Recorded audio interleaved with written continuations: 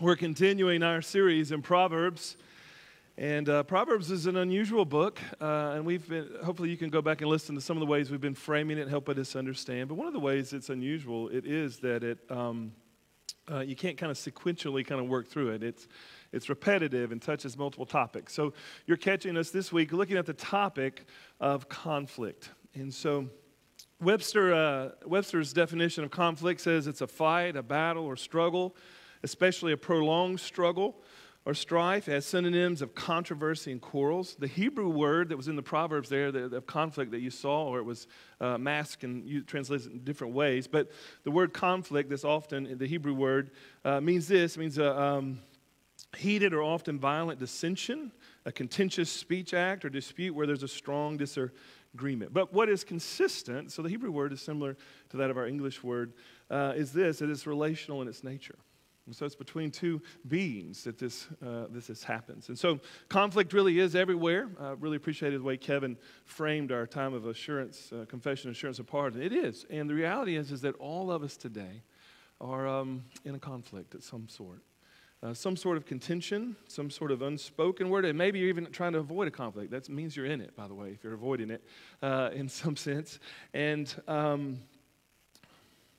if you were just to take a moment and think of every sphere of your life, from marriage to work to family of origin to past, and take every sphere of your life, you would realize that even at this moment, there's probably some places of undealt with or contention or strife or quarrels that are hanging over you or you're a part of. And it could have been just as you still may be in the middle of one as you got out of the car to come in and walk through those doors this morning. And the ultimate conflict maybe someone would say is war. And do you realize that right now there's 3 wars going on in the world with more than 10,000 casualties going on? I think Myanmar, the Ukrainian war, also in Ethiopia. Not much research I've done, but I think there's been over 10,000, maybe 10,500 wars in history that are documented. And over the last 3,400 years of war, only 260 years of peace can be documented in the last 3,400 years of existence of human beings. So war maybe being the ultimate in some way, but I do want to remind us this morning that not all conflict is bad, and there is a time that's necessary for conflict to happen. It's necessary and can bring about good things and be beneficial. And even so, we would say that the Bible actually would say when it comes to war, if we think of that broad of a thinking, that there's a such thing as a just war, where there is a time where there is oppression or some sort of thing where we would need to go into conflict in order to preserve and save human beings of some sort. So without getting into all the politics of that or figuring all that out theologically, I just want to pose the question to you to think about, and you can maybe think about the most recent one for our country, the Ukrainian war, but try to dismiss political views,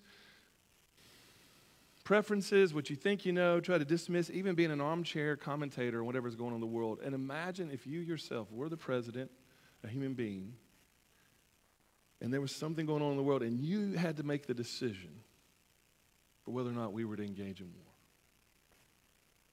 Like the lives, the people, the families, the children, weighing all the intricacies of what that would be. If you today, as an individual, that was on you to make that decision.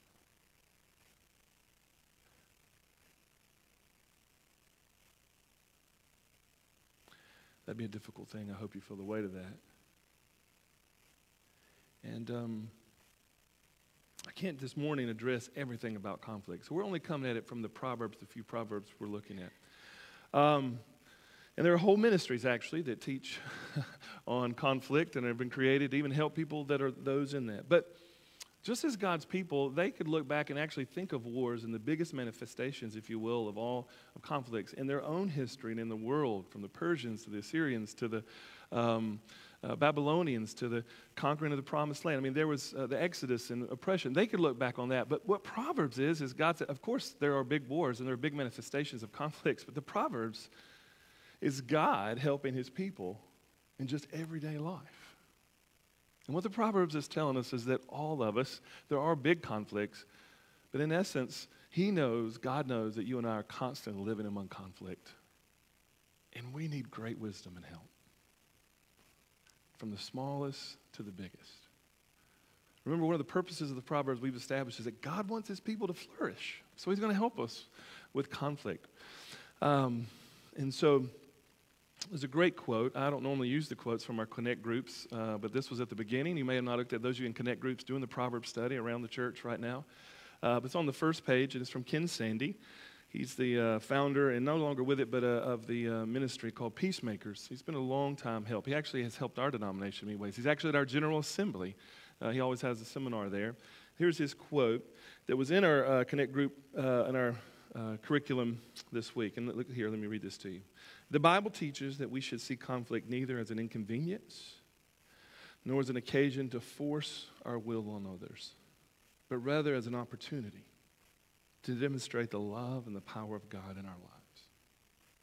Every time you encounter a conflict, you will inevitably show what you think of God. So, it's pretty powerful. And so, with that being said, we'll try to look at three things. We'll look at the story of conflict, then we'll look at the source of conflict, and then we'll finish with the Lord steering us in conflict. We'll land on these few Proverbs that we read this morning. We have to kind of figure out how to land there. What was God saying in these Proverbs to us about conflict? So the story of conflict, the source of conflict, and the steering in conflict. I worked hard to get a third S there for you. You like that steering? Steering there for you? All right. Let me pray. God, would you help us to... we confess this morning that we believe that the cross tells us that you love us. And it also, creation and the cross also tells us that you long for your people to flourish in the very creation that you created. And so, Lord, we submit that we are prone to wander. We are prone to lose sight of what it means to deal with the conflict that we encounter.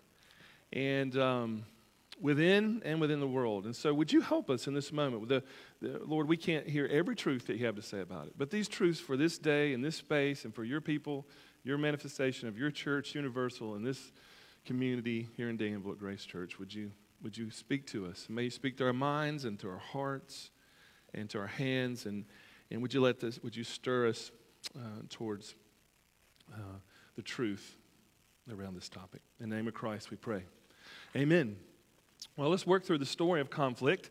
And what I'm trying to do here is just show you that it is a storyline of the Bible, if you will, and our existence. I'll walk you through it real quick to let you see that, because you need to see the Proverbs is in that God's going to help us, but this is the part of the story we're part of.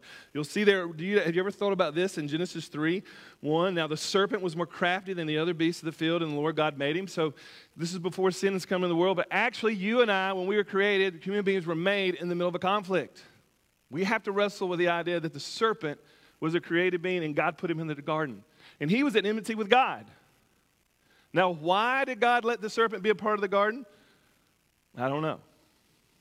Bruce Petrie and Brian Ellis have offered to teach seminar right afterwards to help us with that particular. But that's a difficult one to think about. Have you ever thought about that? That even in the garden, in the place where there was no sin, man was connected to God perfectly, there was a conflict going on. Not only that, then the serpent, in Genesis 3, the second part of that verse, he said to the woman, did God actually say, you shall not eat the garden? So the serpent was in conflict with us. He's moving towards to question us, to drive a wedge between us and God, and he's against us. He actually made there seem to Adam and Eve and her that maybe there was more of a wedge between her than she thought, between her and God. He's creating conflict wherever he goes. So they eat of the fruit, right? And then notice now, sin's in the world in Genesis 3:7, and the conflict comes between man. Their first interactions, right? What has happened to Adam and Eve? It tells us that the eyes of both of them were open, and they knew that they were naked, and they sewed fig leaves together, and they made themselves loincloths, and they moved and they covered away from each other. As a matter of fact, they will blame shift when God comes to them. They begin to blame one another.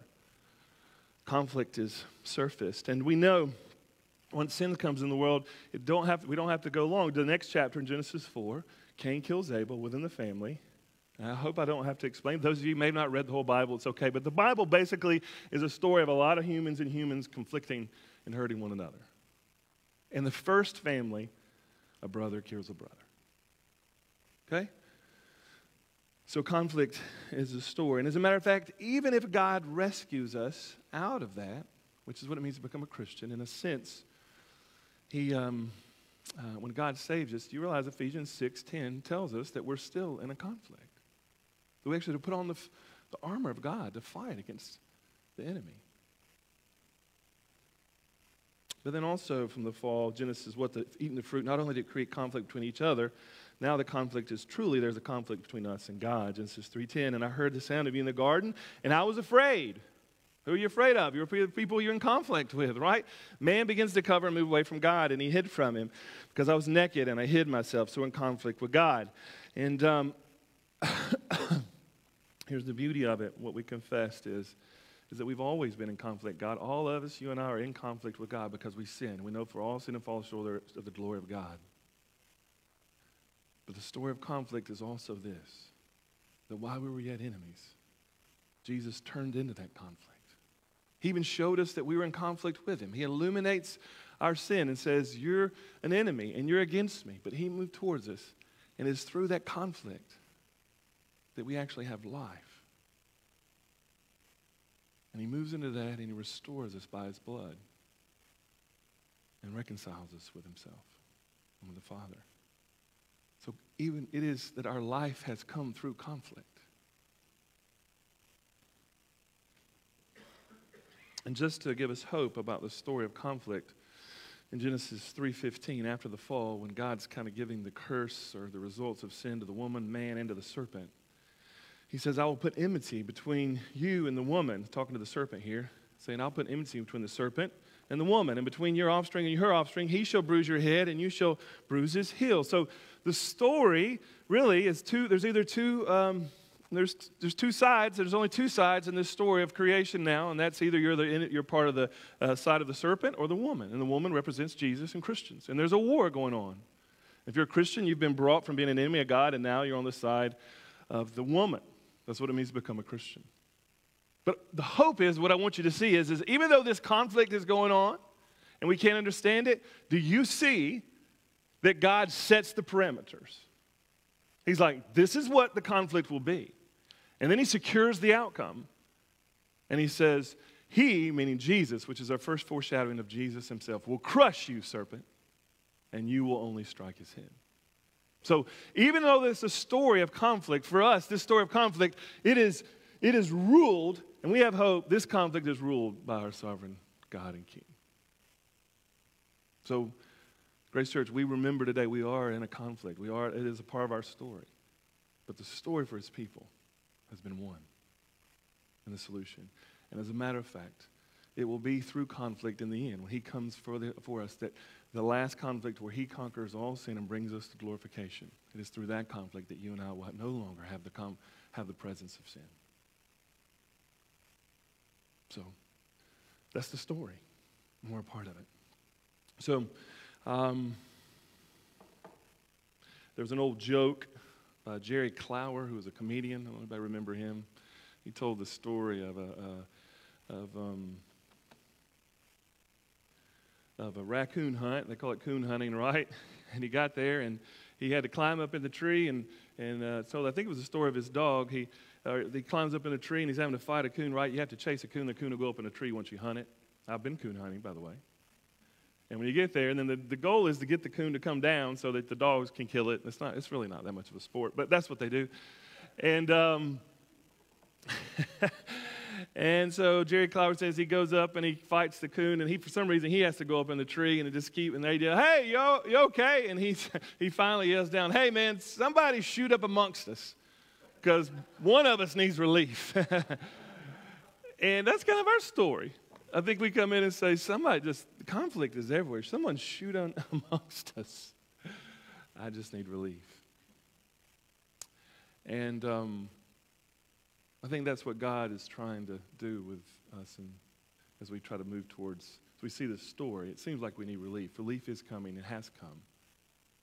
And the Lord gives us relief and how to navigate this. So let's transition then to the source of the conflict. Where is the source? And so where's the source of all this conflict? Now, what does the Bible speak? So let's first, in order to set up the source, I first want to look at Proverbs 1:7, which is kind of the theme verse of all of Proverbs. Let's go back to that. We keep going back to it. It says that the fear of the Lord is the beginning of knowledge. Fools despise wisdom and instruction. The fear of the Lord is the beginning of knowledge. Now, we've established that fear is not a scared, it's a reverent fear to be in awe of and to be connected to God. I would argue to us again this morning that verse, the theme verse of all of Proverbs, really is the Genesis story. How do you live in wisdom in God's creation? You stay in awe and connected to God. What happened in Genesis to Adam and Eve? The serpent was able to make them think that God was not as worshipful and didn't care about them, made them question him, and all of a sudden you lose wisdom. So what God is saying, what we've established is that the way we live in wisdom and live in conflict and how to navigate it well is to understand that we, in a sense, have to be connected to the right source. We have to be connected to Him in that. Now notice the capital L there. It should be in that. It's not in that time, but some of the ESV doesn't do it. But the capital Lord oftentimes in the Proverbs is referring to Yahweh, the Exodus name given to God. So if you're a Jew and you're living at this time and place and and the Proverbs are to help you in everyday life of family and all your conflicts, what God is saying in a sense is you must remain connected to God. What does it mean to be in awe of Him? Well, think of Him as the Lord, the Yahweh, the one who, remember, He's the one who rescued us out of Egypt. The one who, when we were in our slavery and could do nothing about it, He entered the world and He rescued us. In His kindness, He heard us, He listens. Keep remembering. Stay connected to that thought. Don't lose sight of Yahweh. Wisdom flows and comes from that. Fools despise understanding that wisdom flows from seeing Yahweh and worshiping Him. Now, you and I now have the better Exodus, right? We have the Exodus and we have Jesus. And so we have the fullness of the cross to substitute that. And so the important thing to do, to remember then, is that your existence is in day-to-day life is to ultimately stay connected to God to have the right source. All right? Now, let's go to James 4. But where does conflict come from? Where does it come from? What causes quarrels among you, what causes fights among you, is it not this, that your passions are at war? Where are they at war? Not out there. They're within us. You desire and you do not have, so you murder. See the desire there? You covet and cannot obtain, so you fight and quarrel. You do not have because you do not ask. You ask and you do not receive because you ask wrongly to spend on your own passions. So the passions are still what are ruling you. You adulterous people, do you not know that friendship with the world is enmity with God? There is therefore whoever wishes to be a friend of the world makes him as an enemy of God. So what is it that makes us quarrel? Why do we do it? Because we have passions within us and they're unmet. And we look to a different source. Look, as soon as what they did, you look out there. It says that the passage tells us that you desire not, so you murder. You covet and cannot obtain. The idea of coveting is to see. You begin to look around other than God, just like it happened in the Genesis story, and then you look for a place for your desires to be met. And once that happens, look what's happened. You murder, and you're at enmity with God. That's where quarreling comes, when you lose sight of it. We have passions at war within us, and you desire and you don't have, so you murder. There's something going inside you to move you towards away from God. So do you see the tension that of Proverbs 1? The Proverbs 1:7 tells us all intimacy is where wisdom flows from. But we have these desires. And at the moment that we look other than from God to meet the hope of these desires, we look at that, now we create quarrels in our life. And so the battle of the Christian is the battle of Proverbs 1:7. It is to what must I do to live in a way that I remember that God, the battle is a battle of faith, to see and remember and to see God for who He is and to rest in that and continue to do that because I am prone to look for my desires to find hope in other places. That's what I'm prone to do. Now, I have an illustration here. I don't know how well it will look up here this morning. Let's see. This diagram, it may not even made the cut now. It's two trees. Do you see it? It didn't make it. You said we lost it. Okay. Well, what the diagram would have showed you is that I forget where the diagram comes from, but it's a good one. I've been using it for a long time. I would give credit to whoever I could, but I can't right now. All right? But it's not mine. But what the diagram begins to show is that basically there's 4 idols of all of our desires. You can put it in 4 categories. Those 4 categories are control, power, approval, or comfort. All right? You're going to look for an idol of control, power, approval, or comfort. Now, believe that the deepest root of sin, which is from the garden, is the lack of faith, to lose sight of who God is, and pride, all right? That's the core sin behind all of them. I want what I want, I don't care what God says, and I'm going to go find it somewhere else. And where the categories we look are control, power, approval, and comfort. And what I offer you this morning is that for you, that's the battle that's going on in your quarrels, whether you know it or not. You can probably classify your idols that may bring quarrels to you in those 4 categories, and think about it. I'll share with you mine. I have over time figured out, I think of those 4, which is the primary one of mine, and mine is comfort. All right, so I comfort eat. I think that's pretty obvious. Comfort is my core idol. And listen, I've done Enneagram, I'm a 7, I'm Myers-Briggs, I've done judgment indexes that they do for Saban, and Nick Saban does for his football team. I've done all of them. I'm assuring you that my idol is comfort, okay? So you say, well, if you don't like me, what I've learned is, the reason it's not I need approval. It makes me uncomfortable. When I feel powerless, I don't need power today. It makes me uncomfortable. When I feel out of control and I can't get my life in order, the core for me is like, it's uncomfortable. It feels painful to me. So let me give you a scenario. In my job, my unique vocation, as you know, is to be a pastor. And so as I do that, one of the prevailing feelings I have is that whatever I'm doing, I should be doing something else. And sometimes, so if I'm spending time with people, I should be writing a sermon. If I'm doing a sermon, I should probably be trying to evangelize the lost. I mean, I have this prevailing feeling. And I'm sure you can translate this to your job as well, or in different ways and different struggles. So I have that feeling, and I also feel like I can never do enough. There's no way to do it all. There's always needs. There's always a loss to reach. There's always people who are hurting. There's always more battles to win and places to go. So that makes me very uncomfortable. And it can stir in me. Then guess what happens? I walk into my home. And when I walk into the home, conflict, usually it doesn't come out here, but I walk into the home and I see a house, and for some reason this day there's a few shoes out, and the kids will testify. There's a few shoes out, and the house is in disorder or whatever, or if whatever's something, and I don't see, what I long to see is perfect order in the spotless house. That's right. But you know why? Because that makes me feel comfortable. But oftentimes that's not there. And nobody can keep that all the time. And I walk in, and guess what happens?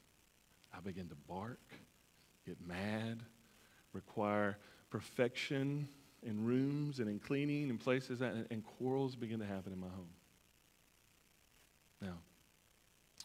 Now, it's waging within me. Now, here, the goal, this is what the illustration would have said, is we dig down into that and see our core idols. What we need to do in order to address that is to move over and to think, but who is God? I've forgotten what God's like, the Yahweh. And I've forgotten what he's accomplished for me. And that real peace comes from having him. He gives me peace. Peace isn't found in the world or my life in order or doing my job perfectly. Real peace is found from the one who's come to me. And what he says about me is that my standing in him is not because I am I'm a good pastor or that I'm a good father. My standing with him is that I'm his son, and he loves me according to his mercy and his grace. And so as I work my way from, I'm angry, I consider my idol. And so if I'm rightly handling that, what I will say to my children or to my wife is say, listen, there was a battle going on. I felt like I was uncomfortable all day and I hated it. And then I decided I could fix it by conquering you and conquering our house. And I didn't look to God. And that quarrel has continued. Would you forgive me? because Christ has forgiven me and he softened my heart to admit that to you. The source of our quarrels is our unmet desires that are only to be found in Christ. So lastly, so we can finally get to the Proverbs. Wow, I'm still trying to figure out how to preach the Proverbs, honestly. So here we land to the actual passages we've read. So when it comes to these, I think God just says, this isn't the complete solution for all conflicts, but here's just some wisdom. It looks at the world and says, here's some things that'll help you. Remember, Proverbs is the pathway. Here's a few words that'll help you as you do the battle within. Some things you can recognize. First, we look at our passages. We looked at this week, some of them was this is in the first, and I'll kind of put it in three ways. The first one is just caution. Just don't be impulsive and move towards conflict. So if you'll begin to recognize this and hear this, look what it says in Proverbs 17:14. The beginning of strife is like letting out water, so quit before the quarrel breaks out. Now, in the CSB, or the one that's in our Connect group, so it says the start of conflict is the release of flood. You say that when it says it lets out water, it could have been translated to the release of flood, or breaching a dam is actually what the NIV says. So one of the things it's cautioning us to us about, the reason the proverb is cautioning us is saying this, is that, look, if you don't avoid conflict or always jumping into it and don't use caution, dude, conflict's like releasing a dam, a flood. Remember, they're understanding this is a dry land, right? This is the east. This is desert country. And so when they hear flood, they think, woof, destruction. And so the caution is, listen, whenever you move, when you see a conflict, the beginning of strife, conflict is like letting a dam break loose. And note when it says there, and so quit before the quarrel breaks out. That word breaks out, when you translate it in the Hebrew, would have been a translation as before it takes you to the ground, before it pins you. And so the idea then the warning is be cautious. There's big consequences, and try to head off the conflict beforehand. That's just the practical wisdom here before the dispute starts. In the pandemic, right? No matter what your life was like, but I had 5 kids at home trying to do school. But they were living in rooms together. We were saving space and sharing bunks in multiple rooms. Guess what we decided? We got to head off disputes. We gave everybody a room. Somebody moved into the den. Somebody moved their bed into that. It's like, you got to have a room. That's the principle. You see that? We saw lots of conflicts coming. Why? Because people are sinners. And we thought about how can we head off the disputes. There's lots of ways. But the principle he's saying is be cautious, because it's like a dam breaking. And think of ways to get around it if you can. No? It's okay. There's a lot of Proverbs that tell us that in conflict they can be good in that way as well. But to caution that, Proverbs 26:17, whoever meddles in a quarrel, not his own, is like one who takes a passing dog by the ears. There's the Proverbs again, using memorable things to get us to memorize that. And so what it's saying is, in caution is don't basically mind your own business. Don't just jump into them. Don't be so quick to jump in. Sometimes think about mind your own business. The idea of a dog there, it's interesting. I spent more time studying dogs this week in the scriptures than I intended to. I kind of got on a rabbit trail. But the idea is this, is that dogs were never thought of positively in the scriptures, right? They were actually scavengers. If they were ever domesticated, they were only domesticated to eat their scavenger in their home. So they were just dirty. They think about, we think about rats, right? And most of them were wild. Actually, some translations would be more rightly to say not just a dog here, to maybe be a mad dog. The implication was a dog kind of out of control. And it hurts a dog to grab him by his ears. So don't meddle and other things. It's like grabbing a dog. It's dirty and he'll get you, right? That's the point. Don't do it. And so you can see the sense of the caution that the scriptures are saying. And like a madman who throws firebrands and arrows and death, he's the man who deceives his neighbor and says, I'm only joking. I don't know about you. I read that. I was like, is that in the Bible? I read the Bible 3 or 4 times through, 5, I don't know how many times, but it's like, I don't remember that. Oh, I'm only joking. Is that in the Bible? I think here is even the idea is to be cautious and that you can be causing it more than you realize. Now, the madman there is probably a jester or someone who's just an instigator. It's what you think it is. But let me remind you of this. Even joking words are still powerful, the scriptures teach us. And we know that words still come from the heart. They're never disconnected from the heart. So oftentimes we hide and we joke about things and we hurt people and set the course for life. Many people have been hurt by joking words. So you see the caution that he was giving from those. Now, I realize that sometimes that one in particular,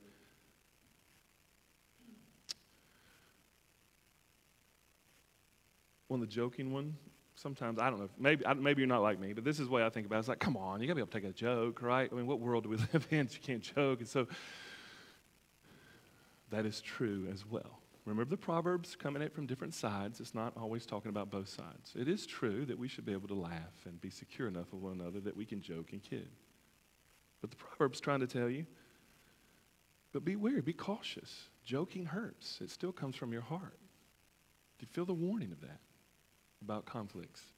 And by the way, that reminds me of a pattern that oftentimes we forget, is that when I walked into my house, and I processed what I had done wrongly with my desires and inwardly, I could have walked in there and said, but wait a minute, my kids, aren't they supposed to learn how to respect me and do what I say? And aren't we supposed to steward what we have in our home and take care of it? And aren't I supposed to be respected? I mean, and the answer to that is yes. But see, the way the Proverbs teach is not, you don't think about of course they could all be doing that. The point of the proverb is what's going on inside of you. And so we all enter in and interact with each other with a lot. That doesn't mean that my children need to learn how to clean our house. It doesn't negate that. What the proverb is trying to teach us is that how you approach it, this is what's going on in you. Or don't be a man. Be careful when you joke. Do you see that? It can be just as true that we ought to be so secure and kind and trust one another that we can laugh about things. But the proverb is warning. It's a pathway, moving you this way. But don't go too far to the other ditch. And you see that? So that's what it's trying to do. Caution, the steering. God steers his people with these verses and says, use caution. So the point is, don't be quick to jump into conflict. Think about it, right? Just as that illustration of just war. That's why I did that as the open illustration. You have to think about whether or not a just war. You think that what it's like to be Churchill or to be whoever it was in deciding whether to go to war. You have to think about it. And the Proverbs kind of say, don't just jump in. That will benefit you. That will help you to thrive. God wants you to thrive. The other one is comparison here. And I put the other translations, but Proverbs 16:32, whoever is slow to anger is better than the mighty, and who rules the spirit than he who takes a city. So here the Proverbs just telling you, it's just better to be patient than to be in conflict. And just compare that. That comparison in this reality is better for you. God is saying this is the best way to function in my world. And notice the patience. I like the way the CSB does. It says patience is better than power. But the patience, or in the ESV says slow to anger is better than the mighty. So that mighty there, and the CSB does power, but the mighty, you see the NIV says a person is a warrior. That word there is probably a person. So although the CSB I think is probably the worst of the three in the translating of it, because it's a person. So it's saying patience is better than a mighty warrior. So let me put it another way. It would have been understood as a hero. To be patient is better than to be a hero. To be one to call it. That's the thing to marvel at, to love, to be a part of. And then notice this, and he who rules his spirit is better than he who takes a city. So two things it compares it to. It's better to be patient and slow to anger than it is to be a hero, to be a mighty warrior, to conquer. It's better than that. That could have been esteemed in their day. And then he who rules his spirit or his emotions, it's better to control your emotions than to conquer a city. Now what that ought to tell you is, to conquer the emotions within you is like conquering a city. It's really hard. But the other thing it should tell you is that it's of great, great importance. Legendary conquerors such as Alexander, Julius Caesar, and William the Conqueror, they created and they expanded their lands because of their desire to rule, combined with great personal ambition. The ambition, I looked at some of the things. What were some of the ambitions of war? It was expand influence and spread their empires, land, more people, more way of taxes, more tribute, more wealth. So to conquer a new land was one of the most attractive things you could do, to conquer a people. It meant industry and maybe a waterway and a land and all kinds of things. It's what you would want to expand. That was the way the whole world thought. And he's saying this, to control your emotions is better than to do that. It's better for you to conquer your emotions than to do anything to conquer another people. Maybe to say it a different way. It's better for our terms today. It's better for you and I to hold our emotions, to learn to conquer them, than to start a new business and make millions of dollars. It's better than to create a website and have millions of followers. Whatever it may be, to hold the emotions. And then lastly, the cure. It's not really the whole cure, but there's a comparison from the Proverbs. He's saying, compare it to these. Think about it this way. This will help you know. Think about how to control your emotions. That's better than anything you can do. And lastly, the cure. I wanted to add this one. You didn't look at this one this week, but Proverbs 19:11. Good sense makes one slow to anger, and it is his glory to overlook an offense. Notice it's to your glory to overlook an offense. So one of the first steps, I had to say it this way. There's way more things you can overlook than you realize. I think the peacemakers, I forget what they think percentage-wise, how we should learn to live in overlooks with each other. It's a high percentage. Meaning, unless it creates a huge, huge wall and wedge between you and the person, meaning a big one, or there's bodily harm or abuse or something going on, other than that, we should look to overlook. Why? Because Christ is always overlooking. He doesn't point out every sin all the time that you and I are doing.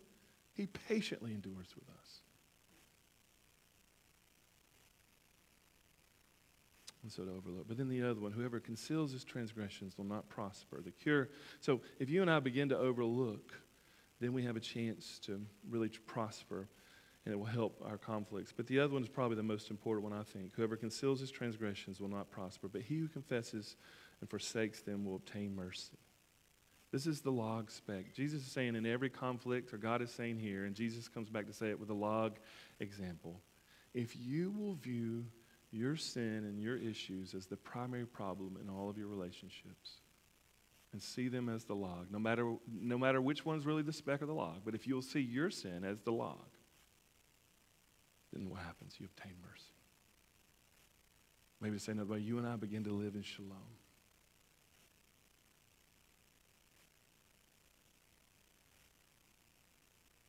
The goal is not to win. The goal is to receive mercy. So, let me finish with this. How does this affect me or you in God's world? How do we walk away? How do we walk away from this this morning? So, a couple thoughts. First, just remember and rest in the Lord. Remember Yahweh. Remember what Christ demonstrated, and rest in that, because it is an overwhelming task to think nobody here as we move forward, especially because of this sermon or any other reason, will ever deal with conflict perfectly. You need to rest in that. That's why Christ died. And you need to rest in the fact and remember that he will one day settle all the accounts of those conflicts that you're in, that he will work it out. Those that are lingering and those that are going on, rest in that. He is the one who is perfectly patient. He only comes at us and jumps in and points out things when it's appropriate. He never treats us as dogs and never responds that way, like barking at us. He is always treating us perfectly. And he really is the true hero. And he had no sin to admit. And yet he humbled himself to move towards us and to help us with ours. So rest in that, remember it. And then lastly, examine your life in light of these proverbs. Examine your conflicts in light of these proverbs, and consider your own idols. Those would be the 2 points. So examine your conflicts. Think about the conflicts you're in, and think about what could these proverbs that we've looked at this week, how could they help me? Have I jumped in? Have I not confessed my own sin? Have I not thought about how important that this is like a dam and tried to avoid it? What way? Examine those, and also consider the core idols. What are the idols within your own heart, whether it might be power or control or approval or comfort? Which one of those do you look to instead of having all in intimacy with God? So, let's pray. Lord, would you let us respond here and in a way that would be honoring to you. And Lord, it is a daunting task to try to figure out how to live in your world with conflict. But so therefore we need your help. We need your grace and your strength. And we need your forgiveness in it, in every direction. In Jesus' name we pray. Amen.